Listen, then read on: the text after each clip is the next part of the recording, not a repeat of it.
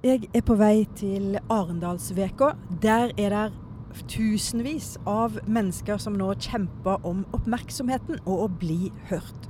Hva er det de gjør for å nå fram?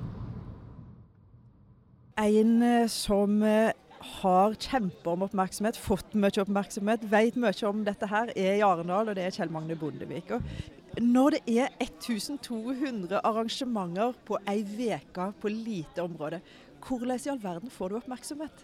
Det må jobbes godt i forkant og under selve uka opp mot arrangementet. Jeg er jo her for Oslo-senteret, som i sin tid startet. Og vi er her nå for 3. år, og vi har hatt bra med folk, sånn mellom 50 og 100 disse åra.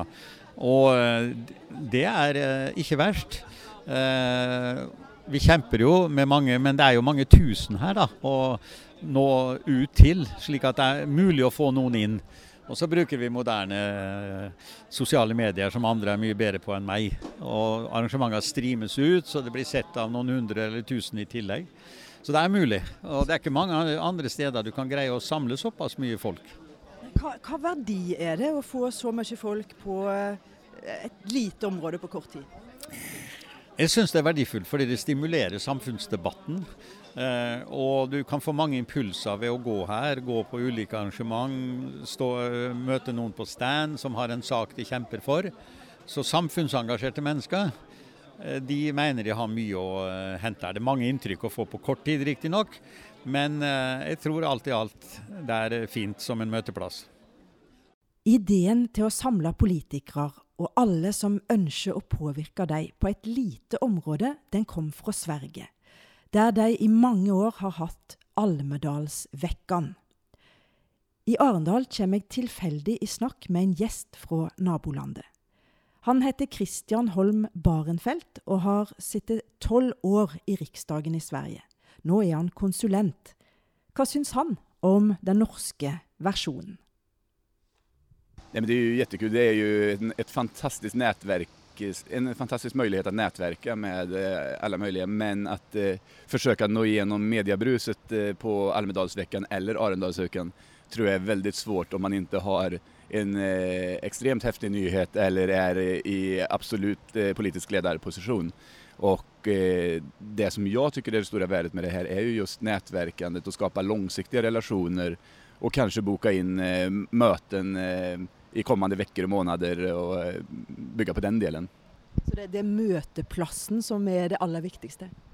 Verkligen, och det är ju att i grunden en stor del av norsk näringsliv rakt över i norsk politik och väldigt mycket civilsamhälle är ju på plats. Så att man kan nå väldigt många på väldigt kort period och givetvis också jobba med att få andra människor att träffa varandra och nätverka så att man bygger relationer i många riktningar.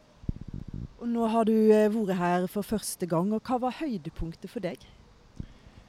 Nej, jag tycker ju det är intressant med partiledartalen, men jag har varit på ett antal intressanta seminarier. Som värmlänning så tyckte jag det var ett väldigt intressant seminarium kring gränshandel. Och som svensk kanske man har en annan syn än om man är norsk politiker. Vad tänker du om gränshandel? Ja, men det är klart, den är ju fantastiskt bra för Sverige. Den är väldigt omfattande och skapar väldigt många arbetstillfällen i Sverige. Men klarer du, når du nå er her som utenfor politikken, å forholde deg i ro, eller blir fristelsen til liksom å ta ordet og kaste seg med stor? Jag hoppas jag kan skilja lite på rollerna, men jag är fortfarande lite politisk och som sagt tidigare heltidspolitiker för Moderaterna så har jag ju ett väldigt nära förhållande till höjre. Så att det är klart att det blir väldigt mycket höjrepolitik när jag är här också. Er det en ting du tenker Arendalsuken ikke skal lære av Almedal? Jag tror att det är viktigt att politiken har en stark roll fortsatt, och det som man kan se i Almedalen är väl att det har väl blivit kanske lite mer konsultbolagsstyrt än politikerstyrt. Och jag tror att det finns en poäng att försöka hålla viss stark närvaro av politiken i förhållande till andra. Det sa konsulenten og politikeren Kristian. Ja. Det ikke bare politikere, konsulenter og journalister som I Arendal. Hvis du brenner for en sak, så har du sjansen her til å møte makta ansikt til ansikt. En av de som griper muligheten forfatteren Olaug Nilsen. Hun vant Brageprisen for boka si Tung tids tale, om livet som mor til en autist. Og nå hun I Arendal for å snakke direkte til sjefene for Folkehelseinstituttet, Utdanningsdirektoratet og Barne-, Ungdoms- og Familiedirektoratet på scenen. Jeg fulgte etter henne etter debatten. Da setter jeg på bakrommet I Arendal I lag med Olaug Nilsen, prisbelønt forfatter. Og I dag så har du vært med på en diskusjon om skolen, Olaug. Hva var det ditt budskap? Titelen på seminaret eller diskusjonen var skolen for alle, eller skolen for alle. Og mitt budskap var jo nei, det den ikke, og det kan den heller ikke være. Hvorfor du blitt opptatt av skolen? Det fordi at jeg har en sønn, snart 11 år, som har alvorlig autisme og som psykisk utviklingshemmet. Og han kan ikke gå I et klasserom sammen med andre elever. Han trenger veldig rigid tilrettelegging, og I den grad han skal lære noe, og det skal han. Han har rett til undervisning. Så det på et helt annet nivå enn andre elever. Han skal lære seg å snakke. Han skal lære seg dagliglivsferdigheter, og der andre kanskje kan lære seg å steke pizza eller lage posesuppe, så må han hver dag øve på å gå på do I stedet for å bruke bleie. Han må øve på å vaske hendene etter at han har vært på do. Han må øve på å tørke hendene etter at han har vasket hendene. Så det det nivået han har. Samtidig så har han store sanseforstyrrelser som gjør at alle inntrykk blir annerledes for han enn for oss. Sånn at et stort klassemiljø vil være forstyrrende, en stor skole vil være forstyrrende, og bare ringeklokka vil være forstyrrende. Alt vil være forstyrrende. Så derfor så trenger han å være skjermet når han skal lære de ferdigheter som vi har mål om at han skal lære. Og du har vært engasjert I kamp for å ha spesialskole, og det fortalte du om da til flere direktører her inne I dag. Men du også en profesjonell formidler. Du forfatter, og du skriver på øverste nivå. Og hva kan du ta med deg? Altså, hva tenker du viktig når du skal formidle ditt personlige budskap her? Altså, erfaringene med Daniel, som trenger tydelige beskjeder, og som han trenger ikke nyanser, han trenger ikke metaforer, han kan ikke få metaforer, han kan ikke få noe av det som det litterære språket inneholder. Da må jeg være tydelig og klar. Og for meg som forfatter så har det vært en utfordring å klare å formidle det som mitt budskap I det som har vært mitt språk, som det litterære språket. Det litterære språket jo kjennetegnet av alt annet enn tydelighet, egentlig. For tydelighet hører jo først og fremst til journalistikken, og til andre områder, til propagandaen, sant? Og litteratur skal ikke være propaganda. Så for meg var det en utfordring å skrive en bok som både skulle være litterært god, men samtidig skulle gi en klar og tydelig beskjed om at disse ungene, de annerledes på en sånn måte, at de trenger en annen type tilrettelegging. Og hvis du skal ta valget da mellom noe som høres flott ut, eller som en fin formulering, eller å faktisk bli forstått, hva konklusjonen? Hva viktigst? Ja, nå har jo jeg valgt å bli forstått. Det har vært mitt valg. Og det var også viktig for meg når jeg skrev Tung tids tale, som boka heter, at den skulle ikke ekskludere noen lesere. Fordi at de familiene som har barn som Daniel, eller barn med lignende situasjoner som Daniel, de skulle ikke føle at denne boka ikke var for deg. Det skulle være en bok som alle skulle kunne lese. Ut igjen på gata går jeg rett på et annet kjent fjes som haster forbi gjennom regnet. Han heter Øystein Dørum og sjeføkonom I Næringslivets hovedorganisasjon NHO. Og hvis en da sjeføkonom og på plass I Arendal, hva det du legger vekt på? Nei, altså, jeg jo her fordi NHO må være her, og jeg som en del av ledergruppen i NHO må være her. Og i år har jeg ikke så mye å gjøre. Jeg har deltatt på en debatt, jeg har bisittet noen andre debatter. Og jeg synes jo det veldig fascinerende å være her.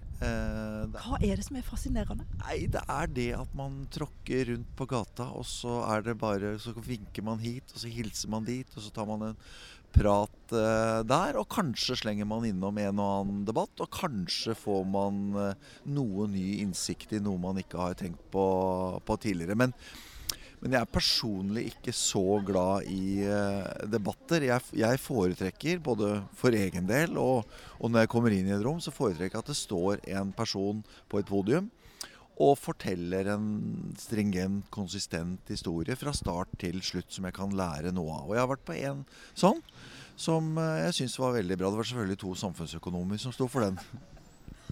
Men hvis du med din erfaring fra formidling skulle gi et råd til deg som på Arendalsuka for første gang, hva må til, tror du, for å nå fram et budskap? Jeg tror nesten det umulig. Nå er jeg litt streng, men når jeg ser nå har ikke jeg sitter ikke og følger parallelt mediebildet og hva som kommer gjennom og sånn, men det skjer så mye her, og det kan være gode debatter eller viktige debatter med sentrale foredragsholdere, deltakere. Og så det kanskje da 30 eller 40 stykker til stede i salen, og de får det jo med seg, men om verden rundt da har fått med seg noe av dette, ja, det høyst uklart. Så det eneste som kanskje kan rettferdiggjøre der, at mange av de som sitter i salen samfunnsaktører. Og hvis du kommer gjennom et godt innlegg i en sånn setting, så har du kanskje oppnådd en kontakt med noen som sitter i et direktorat, som sitter i et departement, som sitter i politisk ledelse eller noe sånt. Så det kanskje mer på det planet enn sånn som vi vant med å tenke, at du skal gjennom i medievirkeligheten der ute. Det 1200 arrangementer presset sammen i en veka på en liten flate her. Og hva den største verdien i det? Jeg tenker at ikke sant, Norge som samfunn jo spesielt. Vi et samfunn med relativt små forskjeller. Vi et relativt homogent samfunn. Vi har, og dette viser målinger, vi har høy grad av tillit til myndighetene våre. Vi har høy grad av tillit til hverandre. Og dette arrangementet målbærer noe av det. Ikke sant? Her går statsråder på gaten. Noen få av dem med sikkerhetsvakter. De fleste av dem går alene. Du møter dem i frokostsalen, du møter dem mellom arrangementer. Du kan møte dem i køen på vei inn til et arrangement, eller i køen på Subway for å få seg en sandwich mellom slagene. Det mulig overdriver nå. Men det ikke sant, i større grad enn i andre land, så ser vi at vi ett. Men så vil jeg legge til, ikke sant, at det jo samtidig en form for todeling, fordi at det mange fra det noen vil kalle eliten til stede her. Og eliten kjenner hverandre og snakker med hverandre. Så kan man si at forskjellen da, fra det samme i Oslo at eliten kommer tettere på hverandre og i en mye mer avslappet atmosfære. Og så kommer de tross alt tettere på deler av befolkningen. Du kan gripe fatt i den statsråden du står bak i køen, og du kan ta opp noe når han eller hun på vei ut av et møte. Dette altså en møteplass som har verdi. Og for mange målet å nå rett fram til rett person med sitt budskap. Men i år så det også valgkamp. Og det bringer oss tilbake til den politiske ringreven Bondevik. Nå det jo også en valgkamp på gang, og hvis du nå litt utenfor den delen ser på det, altså hva det som skal til for en politiker å nå fram i en valgkamp? Nei, det en stadig kamp for politikere å få oppmerksomhet, men her i Arendal klarer de det, for her det debatter hvor de trekker inn alle partier. Så det kan bli tyngre utover de neste ukene for de enkelte partier, og særlig for de mindre partiene. Så det evnen til å komme med et fikst utspill som mediene synes interessant å sette på dagsorden. Altså de driver nok nå på å legge sånne planer i alle partiene. Et råd fra deg hvis du skal spille det inn med all din erfaring på hva er det som tar oppmerksomhet? Du må gripe fatt i en sak som drøftes i samfunnet og blant folk nå, og så må du prøve å vri den over på det ditt parti er god på. Den kombinasjonen er en sikker vinner.